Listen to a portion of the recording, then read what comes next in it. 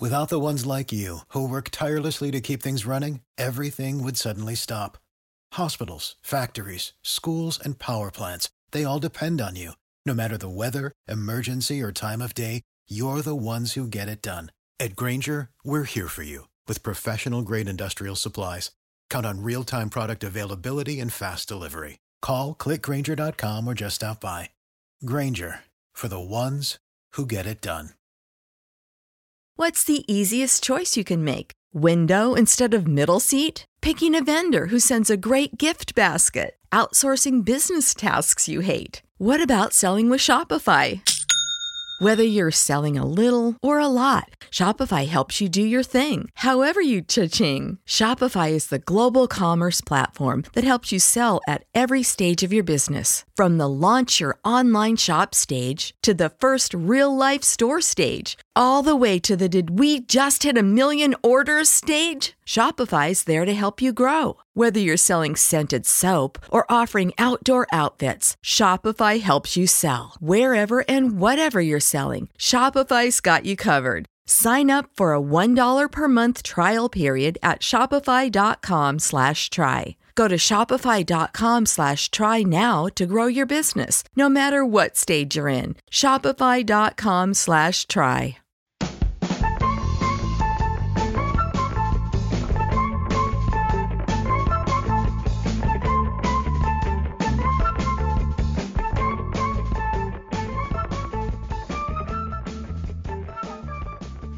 Hello and welcome to episode 16 of the Cow Corner podcast. We're here to preview the India tour of Australia that's happening at the end of this year and the start of 2021. An exciting series coming up, and we'll look at the T20s, the ODIs and the tests that are coming up over the next few months. I am joined, as always, by Zach. How are you? Yeah, I'm good. How are you? Very well. Thank you for asking. And joining us again after his stint on the IPL podcast, Will. How are you? I'm very well, thank you. How are you? I'm very well, as I was a second ago. Thank you so much for asking. Boys, so good to have you here. It is, and I really appreciate that. Let's start with some news, though, first, in the world of cricket this week. Plenty going on, as there always is. There seems to be now. Now we're doing a podcast, I'm hyper aware of it. England's tour of Pakistan has been confirmed for October 2021. It's pretty much set up as a warm-up for the World Cup of that year. So there'll be two T20s, and England and Pakistan for the first time in a long time. So that's very exciting. Today, 18th of November, TalkSport confirmed they have exclusive rights to the South Africa tour. I'm a big fan of TalkSport's cricket coverage, so that'll be great. And they have had it before. I think last winter that they had the test in South Africa as well. We've got a few more England BBL signings. Danny Briggs has gone to Adelaide. The Sussex love in there is getting a bit creepy now. Rashid Khan, Jason Gillespie, Phil Salt, Danny Briggs. Will Jacks and Dan Lawrence have also been signed. We'll have a whole preview podcast for that coming up very soon. And I'd like to quickly chat about the PSL final. Now, I didn't watch much of this. This was the delayed one, right? It was going on in February, March. I remember there being a game behind closed doors, and that was really strange. And now that's obviously the norm. But the final took place back end of last week. Zach, who won? What should I have taken away from it, even though I've missed the whole thing? I mean, there wasn't much to take away. So we had the playoffs over the weekend and then the final yesterday.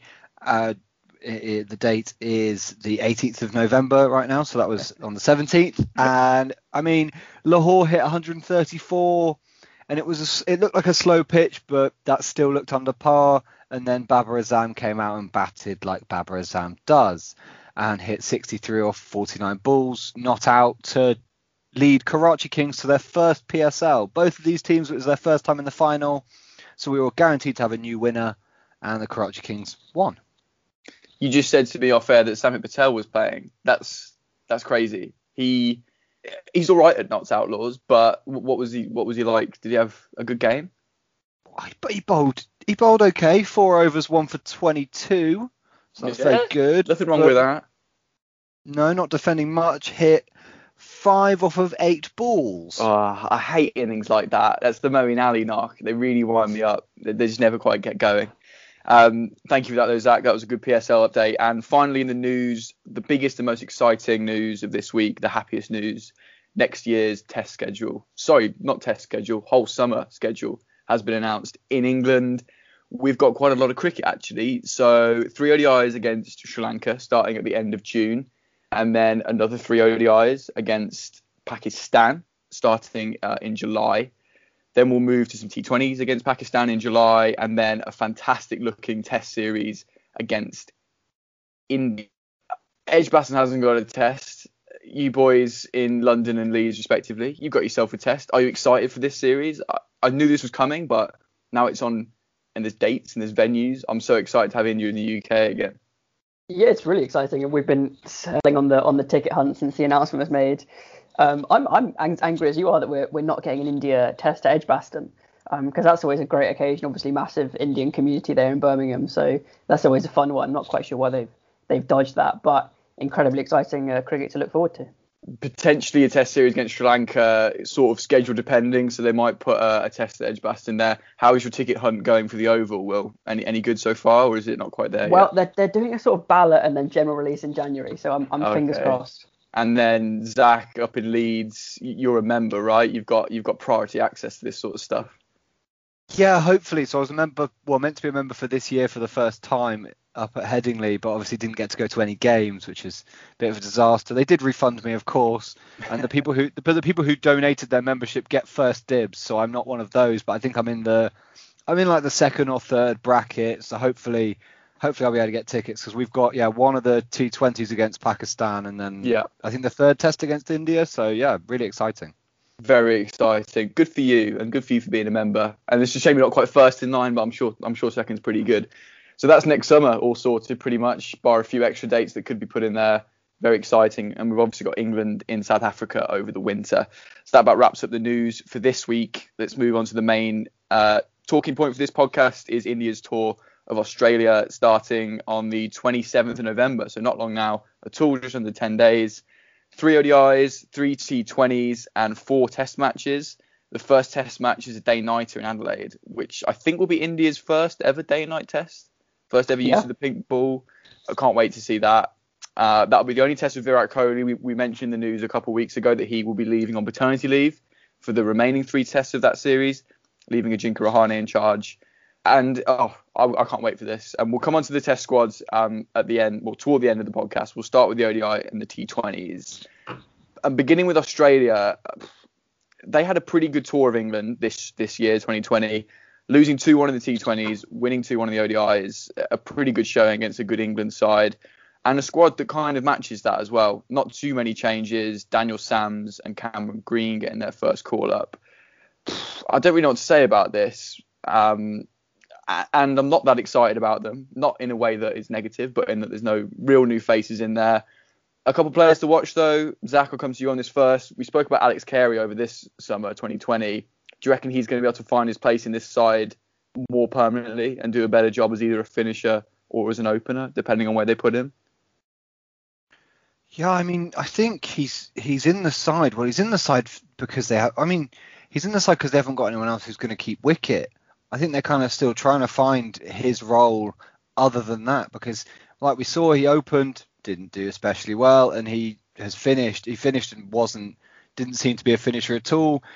We thought maybe we'd see a bit more of him in the IPL, but we didn't see much, and what we did see was underwhelming, like what we saw in England. So yeah, I think it's a big test for him, because Matthew Wade obviously can keep wicket and could be knocking on the door of that spot. Looked better when he played in that. I think he only played in 1 T20 in England. So yeah, I think Alex Carey's got to pull out the bag.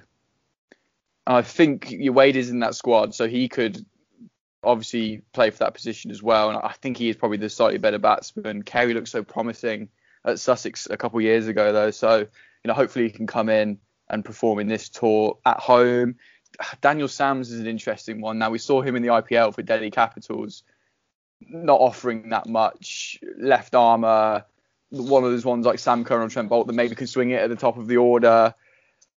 I don't know much about him. I mean, we saw him in the IPL and he was okay, a kind of unknown name. Is there anyone from this Australia squad that scares you from an Indian perspective that could really worry you in this ODI and T20 series?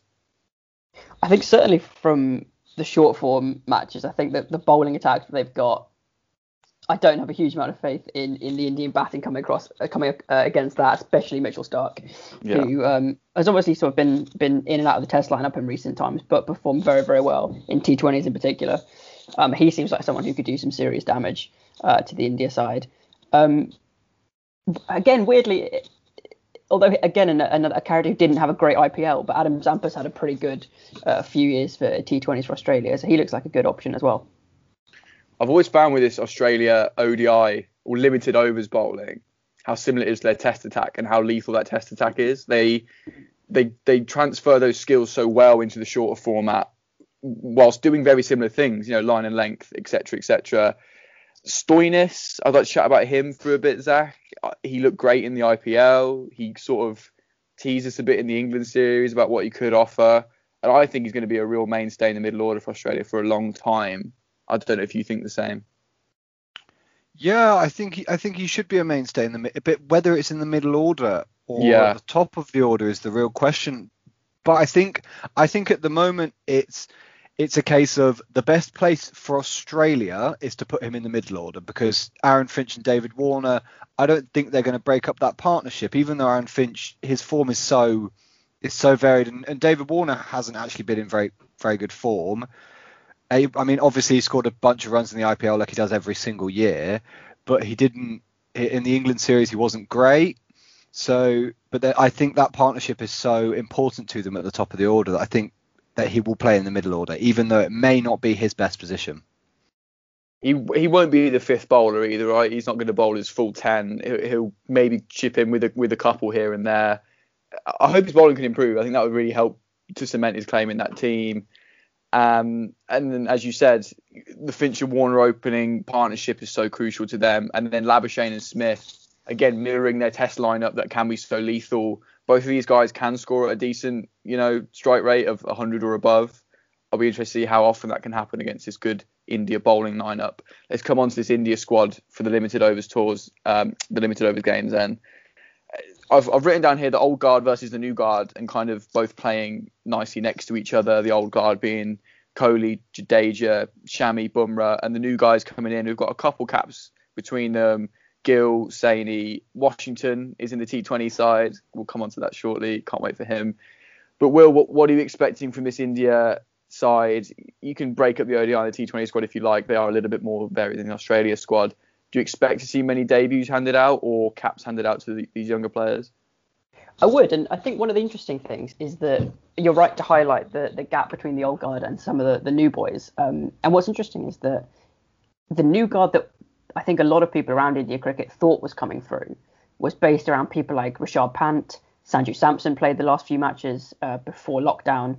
And a lot of those players either haven't had great performances for India or had really dodgy IPLs. Prithvi Shaw, another one on that list, who has opened in previous games. So I think you're right that we're more likely to see players like Shubman Gill, Saini, interestingly, Chakravarti, who isn't young but has played very, very few professional matches at any level, is in the side for his potential debut. So I think we will see certainly Chakravarti and Gill at some stage. Yeah, Zach, what do you think to Gill coming into this squad? I think we highlighted him in the IPL, how sort of classical he looked, how aesthetically pleasing he is to watch bat. More suited perhaps this ODI squad. Do you reckon he could fit in and do a job that a Labuschagne and a Smith do at the top of the order for Australia, and like a Williamson and a Root do for other countries? Sort of that classical batsman that can knock it around at about 100, something like that. Yeah, I really like the look. I really like the look of Shubman Gill. He, like you said, for cricket shots, he's classical, and I think exactly that. You've hit the nail on the head there, Dan. I'd love to see him in the ODI squad, in the ODI team, playing that anchor role. It would be interesting to see how that works, because obviously that is something that Virat often does for them, but he can go. I think Virat Kohli can obviously probably push his strike rate up a bit higher than that. So I think they're versatile players, and obviously Gill's so young that it'll be interesting to see how he develops. I can't see at the moment a future really for him in the T20 side, because they're so strong with so many top order batsmen who are going to be able to hit a higher strike rate, and at the moment his strike rate isn't really high enough. This bowling lineup for me, as I mentioned with the Australia side, sort of mirrors the Test lineup, and they can really transfer those skills nice and easily. Shami, Bumrah, But I think where it changes is in the spin department, and I love India's limited over spinners, Yuzvendra Chahal, Washington Sundar, obviously when he comes into the T20 squad. Is this sort of the big difference between India and Australia? Do you reckon their spin? I know we mentioned Zampa, but Will, do you think these spinners for India on Australian wickets are going to be able to be as effective as they are at home? I'm not sure. That's the big question, really. And you've got lots of different spin options from India. It's an interesting lineup in that they've possibly got more options and more talented players than they have in recent years, but no real experienced heads who you go, right, you two are our first choice spinners and you'll play every game. I think it'll probably be 2 or 3 of Washington Sundar, Jadeja might have a bowl, Chahal, Chakravarti. There are others who come in after that. Kuldeep Yadav as well seems to play a lot of ODIs and then fall out of that team and now be preferred more in tests, which is an interesting one. So they've got a few different options. So I wouldn't be surprised at all to see probably a starting 2 of Washington and Chahal, but see those two possibly replaced for the further ODIs and tests if they're just not hitting it on an Australian wicket. Yeah. Sorry, mate, go on. Yeah, for me, I feel like Washington Sundar might move into the Jadeja role as his career goes on. Just kind of can bowl and bat a bit, but because obviously we're not let's not forget how good a batsman Washington Sundar is, as you love to tell us, Dan. And that's really important because I think it will be difficult for them to play 2 out-and-out spinners. They need one of them to be able to bat. He's definitely one of those players like Jadeja who averages 30 with the bat and the ball, just sort of half good at each. Do you know what I mean? Not a really high batting average or a really low bowling average, somewhere in the middle. Kuldeep Yadav, I totally forgot about. I saw the name in there and I've just Googled him. What a bowler. Where's he been? Is he going to feature in this much, do you reckon, Will? I know you just mentioned him, but I remember him being really useful. Yeah, he had great figures for the last West Indies series from India. Although he didn't. He's again another one of those slightly odd players who isn't exactly young, but hasn't played all that many games until quite deep in his career. So, for example, I don't think we saw him in England a couple of years ago, and he doesn't have that much experience outside of India. But it is a great option and has bowled incredibly at times. Yeah, he actually was he's a Kolkata Knight Rider as am I.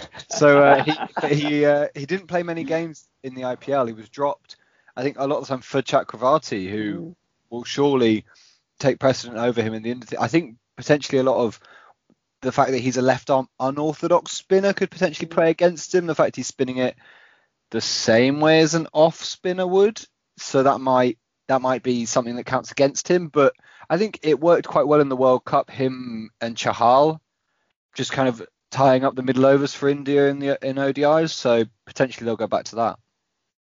Chahal I really like. I think he's my favourite of those spinners. He looked great in the IPL. He's pretty experienced now as well, so I think even on a non-turning wicket or a bouncier wicket that you might get in Australia, he'll get the most out of that. So I'm excited to see what he can do. Let's do predictions, boys, for these 2 series. So we've got 3 ODIs and 3 T20s. The ODIs are first. I'm going to write these down so we can reference how clever we are, or how thick we are in upcoming podcasts. We nailed the IPL, in parts. So, Will, let me come to you first. Give me a series result for the ODIs out of the 3. Who do you reckon is going to edge it, or is it going to be a whitewash? I'm going to give India a 2-1. Will says 2-1 to India. Go on, give me some reasoning behind that. What, you're just edging them 2-1 there? I'm not going to lie, primarily because I'm about to predict that without Kohli they'll lose the Test series, and therefore I don't want to be completely despondent. So I'll give them the ODIs. But no, I think at this point the ODI probably is their best format of the game, in that they're slightly caught between a new generation who basically have been brought up on IPL cricket and play very high strike rate, aggressive cricket, at the same time of having the old guard who are probably at their best in the Test format, and the ODI probably combines those 2 groups into the best of both. Great reasoning. I like that. Again, much like your Sunrisers shout in the IPL podcast, please go back and listen to them. They were fantastic. Obviously, you've defended that very well. I'm going to agree with you on that. I think India are just going to edge this 2-1 in Australia. After Australia played quite well against England, but pretty much what Will said, I like their depth a bit more than the Australia side. I think they've just been playing a little bit more cricket than most of that Australia team as well. So with the IPL, so just going to edge it. Zach, are you going to agree or disagree? I'm going to disagree. Oh, because we need that. We need a bit of debate in it. In the same way Will was going to give them the ODIs, I was going to give them the T20s, because obviously all of the Indian players have just been playing loads and loads of T20 games. But I think we saw how good this Australia bowling attack is, and pace bowling attack, and at home, this Australia pace bowling attack are fantastic, especially in ODIs, I think. So I think Australia are going to edge the ODIs 2-1. And you're giving India the T20 series a scoreline, a whitewash, or a 2-1? We'll go 2-1 again, I think. Okay, so 2-1 to India in the T20s. Will, you going to back the Indians again in the shorter format here? I think Zach makes a great point that they've played more cricket, and also a lot of the Australian top order, not least Smith and Warner, didn't have brilliant IPLs either. So yeah, I'll give India the T20 series. I'll give it them as well, and I'll go 3-0. I'll give them the whitewash because again, I think the Test series could be quite a lot different for them. We'll see, because if they're rubbish in the ODIs, all our predictions could be really quite terrible here. But it's great to have them down, and we'll see how on the button we are with all this stuff. So we'll come back to that in a podcast in a few weeks' time. Let's move on to the Test sides then, shall we? I think there's a lot more debate and interest going on between these squads and how they're going to field them. Like I said, 4 Test matches, the first one being a day-nighter, and we saw how different conditions can be in Australia, New Zealand and England when this kind of thing happens. And India, this will be the first time to play with the people, and it'll be fascinating to see. Let's start with this Australia squad, which, again, I've written down same story, much like with the ODI squad, bar a couple of positions that I think are really, really interesting and a real period of transition for Australia. And that is going to be their opening lineup, the opening batsman. Obviously, David Warner's in there, but we've got 2 lads coming out of the Sheffield Shield posting numbers that pretty much make them a definite pick, or they're in the squad, but for me they have to get selected. That's Will Pucovski and Cameron Green.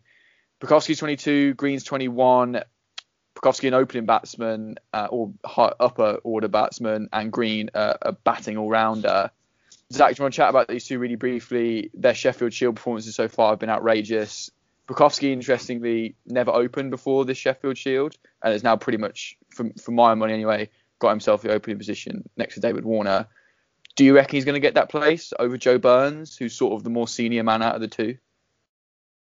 I mean, they seem to have picked a lot of this squad up, obviously apart from the usual suspects on the Sheffield Shield performances. And if they're picking between Pucovski and Burns on the Sheffield Shield performances, there's no competition there. Pucovski's got 495 runs in 2 games, and Joe Burns Joe Burns wasn't great in the last Australia summer last year. In tests he was averaging 32, and he's got a high score of 29 in the Sheffield Shield so far, and is averaging 11. So it's not great for him, and I think it would be I think Pucovski's he's been tipped to be Australia's next great batsman that they seem to always have, 2 or 3 of. For a while now, there's been talk of him, and I think now it's the time, especially with that kind of place opening up, having been an opener. I think Cameron Green, if anything, I mean, this is debatable, is the more interesting one, because he's been described as a mix of Don Bradman and Dennis Lillee, which is a lot to live up to. It's not bad. He's hit 363 runs at 72 so far this year, which isn't bad. He hasn't bowled due to injury, but can bowl at about very high speeds, about 140 kilometers an hour, which is pretty fast considering he's a batting all-rounder. I mean, from what I've seen of his batting, he looks very good against the short ball, which will be interesting. But he looked a little bit questionable against spin. In his 197 against Nathan Lyon, there was a lot of, I mean, he hit 197, so you can't really complain. But there was quite a few edges going through, questionable shots that went for 4. So it'll be interesting to see how he does against, obviously, the supreme spin attack of India. He's definitely the more exciting one to really mix his team up a little bit and add the B word, balance, of course. And I think having that 5th bowler or 6th bowler, will it be 5th or 6th bowler will just be a little bit more interesting for Australia to have in the middle order, batting above Payne, who I think is a bit high at 7 for me. Don't like his batting too much. And then Pucovski, I've seen his name about loads for the past couple of years. And like you said, it feels like his time is now. Joe Burns is averaging somewhere around 16 in the Sheffield Shield. Really not looking that great. But is the experienced hand, and maybe they'll give him the first test, see how he does, then bring Pucovski in. Both are in the squad, obviously, and will probably get a game at some point, depending on form. Pucovski's faced 733 deliveries before getting dismissed this year. He's obviously in form. I'd get him straight in there. We'll see. We'll obviously see. Same with Cameron Green. I think maybe. And the other question I had for this actually is Travis Head, who is in the squad. Do you reckon he'll get him a place in the middle order as sort of 6 again? It doesn't offer much with anything with the ball. I'm struggling to see him in there. I don't think his Ashes 2019 gave him much help. Do you reckon, Zach? I think it'll be kind of 2 of Travis Head. Wade, I suppose, is kind of in there as well. Matthew Wade and Cameron Green. So it'll be interesting to see what they go with. Maybe because it's a pink ball test, like that could change the team selection. Like we said, it should definitely affect the bowling selection, but it could also affect who they pick out of that, because they might want to go with the experience, like you said, to get the start in the series. And I think that start's going to be very important with the Virat Kohli situation, which we'll come on to shortly. As for the bowling attack, much is the same. For the squad, you've got Pat Cummins, Mitch Starc, Josh Hazlewood, James Pattinson, Michael Nesser? Nesser and Abbott are sort of the two, the COVID covers, as Zach said off air earlier, which I quite like, very alliterative. Will, do you think they're going to employ the same tactic they did in England during last Ashes series in 2019 of having 3 of Cummins, Starc, Hazlewood and Pattinson on a rotation for these 4 tests? Yeah, they might well do. I mean, it comes so hot on the heels of a lot of cricket in the limited over series with not much rest time, and obviously you don't know what the players' fitness is like coming out of the whole pandemic situation. So I wouldn't be surprised to see rotation like that at all. I thought it worked so well for them in the Ashes series, and people were surprised to see, Pattinson drop for Siddle for 1 test and coming back in and out and thinking, why don't you stick with the same, pace attack? And I think it really worked for Australia. England did it quite a lot this summer, 2020 summer. Obviously, with the situation, it was a lot different, but I thought that worked for them as well. And I think if they all buy into that they might lose a test here and there, not lose a test, they might miss out on a test here and there, the respective player. I think that's a good system to have and to manage this workload. Let's look at their probable 11. This is what I've got written down. I saw this on Twitter of an angry Australian who didn't like Travis Head being in the squad. Warner with Pucovski opening, Labuschagne, Smith, Wade as wicketkeeper batting at 5. Now, I don't know if that's a bit high for him. Did he bat at 5 in England in 2019? I think so. I think he may have even batted up at 4, but that wouldn't make any sense. I imagine him as a number 4. No, he might have when Smith wasn't playing, though. He might have when Smith wasn't playing that one time. And he did get 100 in one of those test matches. I can't remember which one now. So maybe that isn't too high for him. Yeah, I think he got 100. It was in one of the last 2, which would have meant Smith was back. It was either at Old Trafford or at the Oval, but he must have batted at 5. Yeah, there's no way they put him at 4 unless there was an injury or he wouldn't even be a night watchman. Either way, this guy had him down at 5, which I don't think is too high for him. I know he wouldn't be wicketkeeper either, of course, because Payne would be wicketkeeper. So playing him as just a batsman, again, an interesting one. This man, random man again, had Cameron Green at 6. I reckon that will be Head just for that first test, give him one more chance. I'm not sure what the climate in Australia is like around Head's, value at the minute. Payne at number 7, captain and wicketkeeper. Cummins, Starc, one of Hazlewood or Pattinson, and then Lyon. I'll put him at 11. He's probably a 10. I doubt he'll care. Which looks to me like a really, really strong lineup. And they look great in England in 2019. It was the last time I watched them play Test cricket. And I think this is a even slightly stronger team. Is it going to be enough to overpower India, though, is the big question. Yeah, I think it is. Yeah, I think so. They lost the last. I can't remember the exact name of the trophy that is between India and Australia. The Border Gavaskar. There we go. Nice one. The prestigious prize. I wish they wouldn't call it by the names. It's just a bit of a mouthful, isn't it? Can't they just get a sponsor on it or something? That's a horrible shout. Just call it the, I don't know, who are they sponsored by now? The Altros. Yeah, the Altros trophy. That would be much more like it. I'm sure they'd go for that. Anyway, sorry, Zach. We stopped you mid Australia. We're going to win this series discussion there. Yeah, I'm gonna say they're gonna win 3-1. It's gonna be the Virat Kohli show. They're gonna go 1-0 down, and then they're gonna win the last 3 tests. Okay, well that's actually a perfect segue to the Virat Kohli situation for this series. Now he is playing the first test, which is that day-night test in Adelaide, and then heading off on paternity leave, leaving Ajinkya Rahane in charge. My first question, Will, is how big a loss is he going to be? Glenn McGrath in the previews this series said Virat is worth 2 players as batsman and captain. How big will his loss impact the series? And as Zach just said there, he's predicting quite high. Do you think the same? And who might come in for him? Yeah, so I broadly agree with Zach that they probably have a good chance of winning with him and a much, much reduced chance of winning without him. So I wouldn't be surprised to see a 2-1 or 3-1 Australia score with India winning the first test.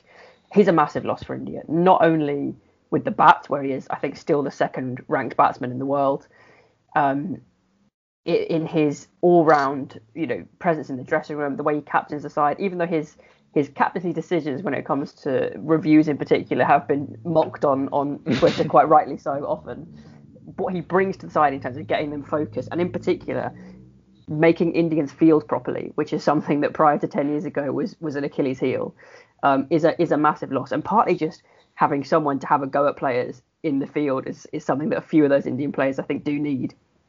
And I'll be honest that having Virat Kohli depart and leave Rahane in charge, it doesn't imbue massive amounts of confidence. It's such different characters, isn't it? That swap. It is. Do you know what? It has substitute teacher energy written all over it. You can just see the Indian dressing room suddenly completely losing focus with Rahane desperately trying to get some discipline back.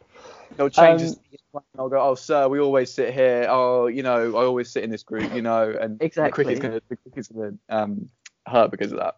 I'm just picturing Chahal throwing things at the back of Rahane's head while he's while he's trying to deliver the team meeting.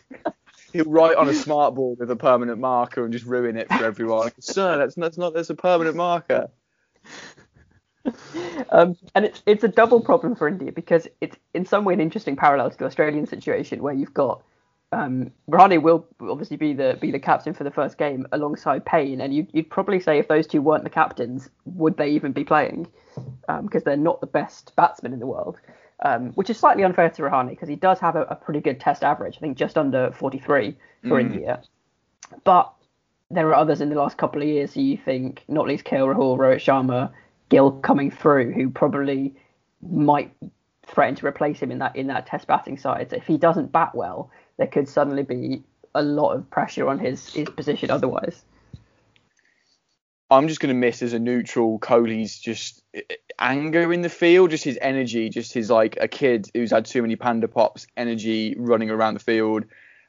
The kind of beef he had with Tim Payne a few years ago was so much fun. I wanted to see that back again. And hopefully he leaves it all out there for that first test, which I'm sure he will. Yeah, well, isn't the Payne quote something like, you can't like him as a bloke? And it's, but you look at the rest of the Indian players, and most of them are quite likeable, which maybe isn't a very good thing in a cricket side. Maybe you need a bit of a competitive so-and-so. I think the other massive question which you asked is who replaces him in that side. And it's interesting because, I've tried to come up with a predicted Test 11 for India, which is obviously difficult when we've had no cricket for nearly a year. But a lot of the big characters would much rather open than play anywhere else, which means there are difficult questions as to who you leave out and who. I think Gill will come in direct for Kohli, but in some ways the bigger question is what do you do with the rest of the order? Because Kohli would prefer to play at 3, but historically in the last few tests, Pujara's made that number 3 position his own. He was the player of the series last time India toured Australia. So he's probably going to come in at 3, which means if you don't play one of Rohit Sharma or KL Rahul in the opening pair, and it looks like Mayank has made the one position in the opening 2 his own, no one's really contesting him for that slot now. So you can only play one of KL or Rohit Sharma. Then suddenly the one you leave out has to come in at 4 or 5, which they really don't want to do. So there are interesting selection choices for India throughout. It's really kind of sent it into a bit of a mess, hasn't it, that loss? The openers are interesting, and I like how that's a good point that it will kind of reverberate down the rest of the batting order. Zach, who do you reckon will open or should open? And are they going to play Sharma and KL in the same team, are you saying, Will, but obviously in different places? I think it's very difficult to squeeze them into the same team, but I'm interested what Zach thinks. Yeah, I mean, I'm a big fan of Shubman Gill, like I've already said, and I think he deserves his chance because, well, obviously Rohit Sharma is a fantastic player. KL Rahul hasn't been great in recent Test matches, so I think there was a lot of shock to see him in the squad. So it's difficult, isn't it, though? Because I can see them not opening with Gill because other players are would take precedent over this young guy coming in, but batting him down the order, which I mean, as far as I know, he opens the batting in first class cricket and averages over 60. So I think he does deserve a shot. Obviously, it's a difficult test. I mean, obviously it's a difficult test. That's the whole point. But yeah, against Australia in Australia. But I think. But what they do with Vihari might be interesting as well, because he's batted at 6 quite a lot, but has batted at 4 a lot in first class cricket. So potentially he'll be promoted, and then who knows what they're doing with the middle order. Though I'm interested to see what Will has for his team. Yeah, I'm looking forward to this 11. We'll come on to it in a minute. We'll just tease it for now as we talk about specific positions. Perhaps with Gill they could do what England. I always talk about England. I'm sorry about that, but I'm English. It happens with us. But with England, what they'll often do is bring in a young player from the county circuit and put him in at 6. And then as he settles into the team, Ollie Pope, for example, he gets pushed up the order. Perhaps with Gill, they'll bring him in at 6 just to protect him a little bit. Or do you feel that's just a total waste of his talent? And if he's going to be in this team, just put him where he deserves to be for the long haul. Yeah, it's a good point. I hadn't really considered that they might do that. It's in some ways the easy way out. Yeah. You don't have to leave any experience. You just hide them away, and if he gets out, he gets out, And if he's in at 50 for 4, it's not his fault. And if it's 200 for 4, he might get a knock. Yeah, I mean, it's a good point, and they might well do that for his Test debut. I think it's probably the wrong thing to do. I mean, it reminds me of, I know you guys have spoken about him before, England shoving Tom Banton in deep down the order and expecting him to do things that he's not really comfortable doing. So I think I'd much rather see him come straight in his favoured position. I mean, Zach alluded to his average, which I think is just under 73 for his first class career, which is ridiculous. That's outrageous. And when you compare that to Rohit Sharma, who's been very poor outside of India, I think outside of India he averages 23, Rohit Sharma. So when you just put that calculation together, there is probably a case for sticking him in the opening 2.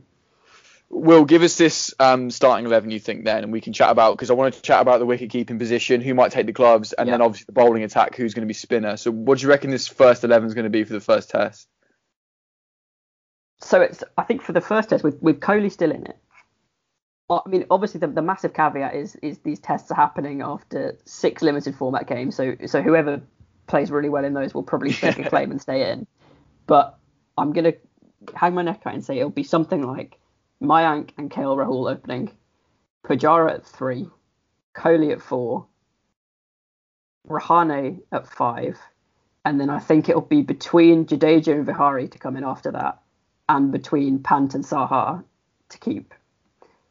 And then I think they sound like they're going to bowl Umesh Yadav with Bumrah, and then spinners is debatable because they don't really like Chahal in tests. So I've gone with Ashwin and Kuldeep, but I'm not sure that's what will happen. Do you think they'll play 2 spinners definitely then? I think they certainly will for the first. Partly because I don't know who they would bring in, unless you either have to stick with Shami for the extra pace, which historically they haven't liked recently in tests, or you bring Saini straight in for his debut. Well, that was going to be my question on this bowling attack, because Umesh Yadav and Zach, you kind of frowned, and yeah, you're doing it now when we mentioned his name. I think I'm the same. He's just a bit underwhelming. I'd rather see the young quick kid come in, give that a go. Why not?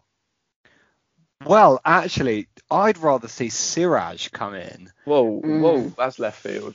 For the first test as the day-nighter, pink ball, Adelaide, ball swinging around, and we've seen what he was doing on green tops in Dubai and Abu Dhabi. I would really love them to just stick it out there and be like, right, we're playing the guy who swings the ball around a bit more. I think that's a great shout, actually. I completely agree. Let's go. Let's have that. That could be Carol Corner's big call for this series, lads. Is Siraj going to get a start in that first test? What you said there, Zach, it all makes sense though. Yeah, I mean, although I don't think they will do it because it's a bit of a risk. I would love to see it happen, and if it does happen, I will be. I mean, I will watch as much as the time difference allows. Anyway, but I will be watching even closer, maybe staying up later if Siraj gets the nod. Could we talk about Jadeja Vihari at number 6 there? I think maybe playing Jadeja would give them that spinning option without having to play 2 spinners. Mm-hmm. Yeah, exactly. I don't know. Is Vihari a better batsman? No, let's be honest. Neither of them are very good batsmen. And that Vihari has got away with an international career for quite a long time now on the basis that he's a member of the Kohli club, where Virat Kohli, as much as he's a brilliant captain in many ways, he does have his favourites who become undroppable seemingly despite their performances rather than because of them. So I would not at all be surprised to see Vihari play the first test, although neither of them are particularly batting options that fill you with confidence. And then one more word in this pace attack then. You're thinking Bumrah and Yadav, just the 2 of them, and then alongside 2 spinners, who do you say? Yadav and R. Ashwin? Yeah, I mean, I'm basing that not so much on what I want to see as just the sort of noises that are coming out of the India camp and the teams that they fielded recently.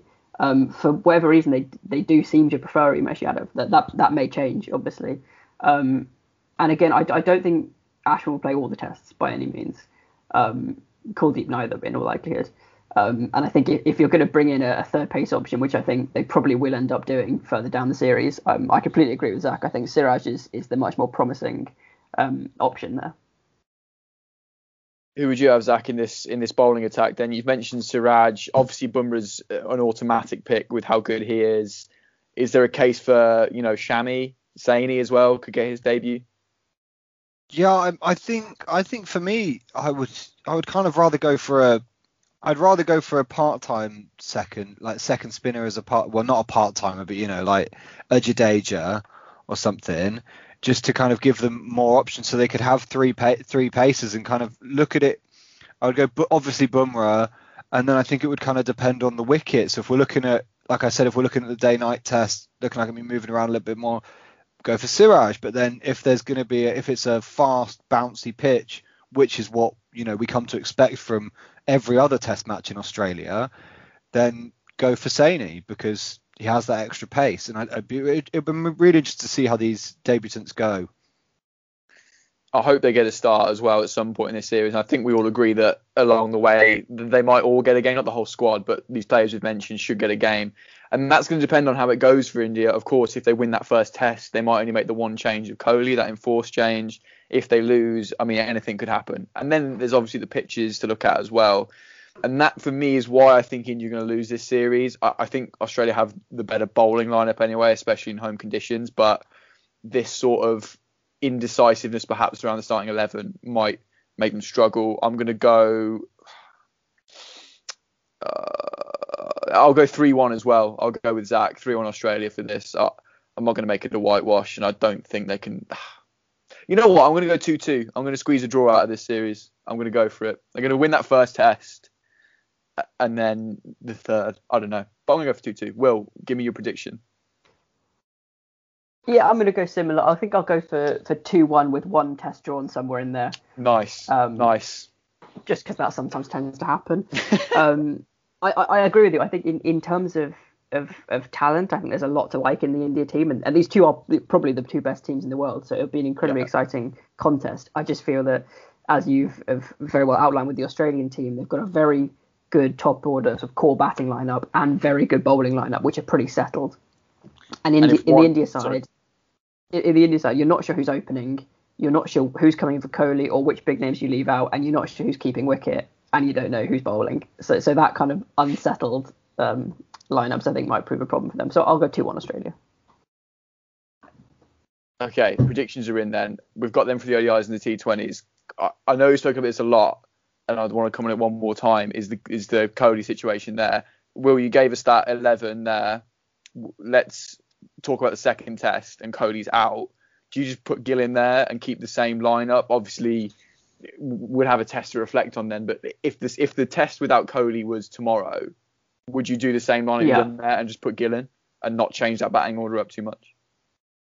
Yeah, I think that's the easiest way you get around any other problems. And anything else, you kind of have to start shifting around the whole rest of the batting lineup. As I said, I think it'll depend who plays well in the ODIs and T20s. But I think the best thing to do probably is stick Gill straight in. I think that's what we all want to see as well. So let's just bring it into life. Let's just think about it hard enough that it happens in that second test. And then for me as well, I think, I've gone for a draw, which I'm kind of regretting now what we're saying. But if one of Labuschagne and Smith has one of those series, where they just look outrageously good, they're leaving it in that stupid, annoying way, which means they're obviously buzzing and feeling good about themselves. That is going to be dangerous for India with a bowling attack that is, a bit up in the air, as you mentioned. Zach, Labuschagne or Smith, who's going to have the better series out of the two, if you had to pick one right now? I'm going to pick Labuschagne just because I like him more. Because I want to see Labuschagne do well. I don't want to see Smith do well. But Labuschagne's just a really likable Smith, and he's also been good in the Sheffield Shield so far this year. So hopefully, long may it continue until next year when we play them, and then hopefully he can lose some form.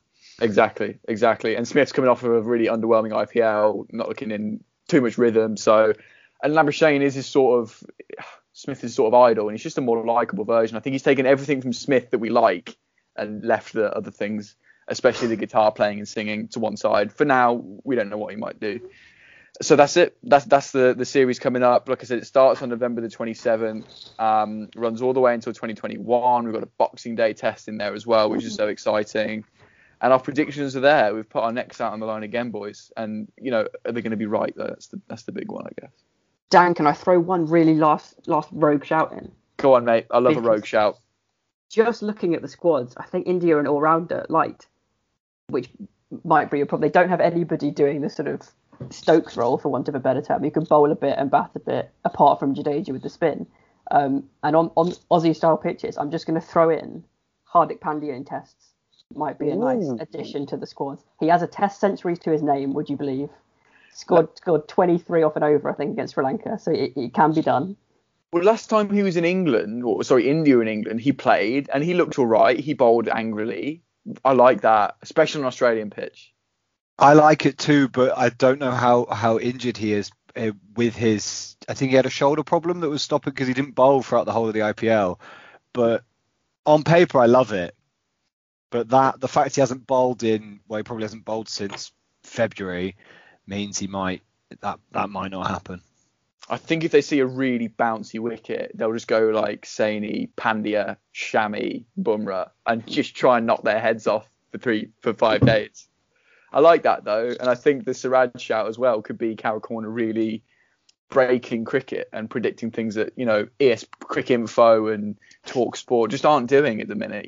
We're putting our neck out there.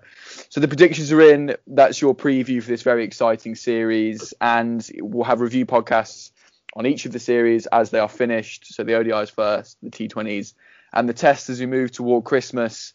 A very exciting tour and some exciting predictions put on the line. That'll about wrap it up for this preview. Zach, thank you so much for joining me. Thank you. And Will, again, thank you so much for joining us. Thank you very much. We will see you guys soon, and thank you very much for listening.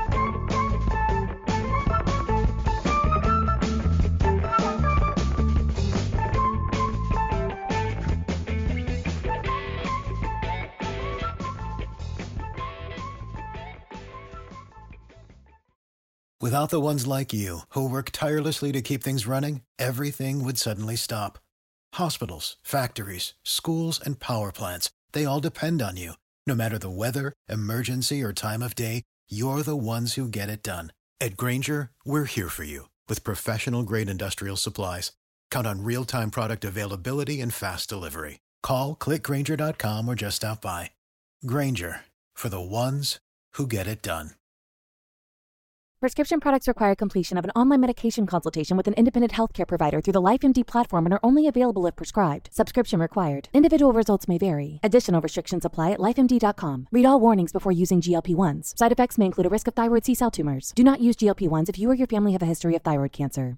If you've struggled for years to lose weight and have given up hope, did you know you can now access GLP-1 prescription medications through LifeMD? LifeMD is now offering eligible patients online access to GLP-1s, the breakthrough prescription medication that can help you lose body fat and weight. Listen to what people are saying. You just take your shot. It doesn't feel like you're on a diet. What I wasn't expecting it to do was to shut off the food noise. This was life-altering, and if I can do it, I feel like anybody can do it. And here's the best part. Your insurance may cover 100% of the cost of your medication. So go to TryLifeMD.com to have your eligibility checked right now. Get started today at TryLifeMD.com. That's TryLifeMD.com.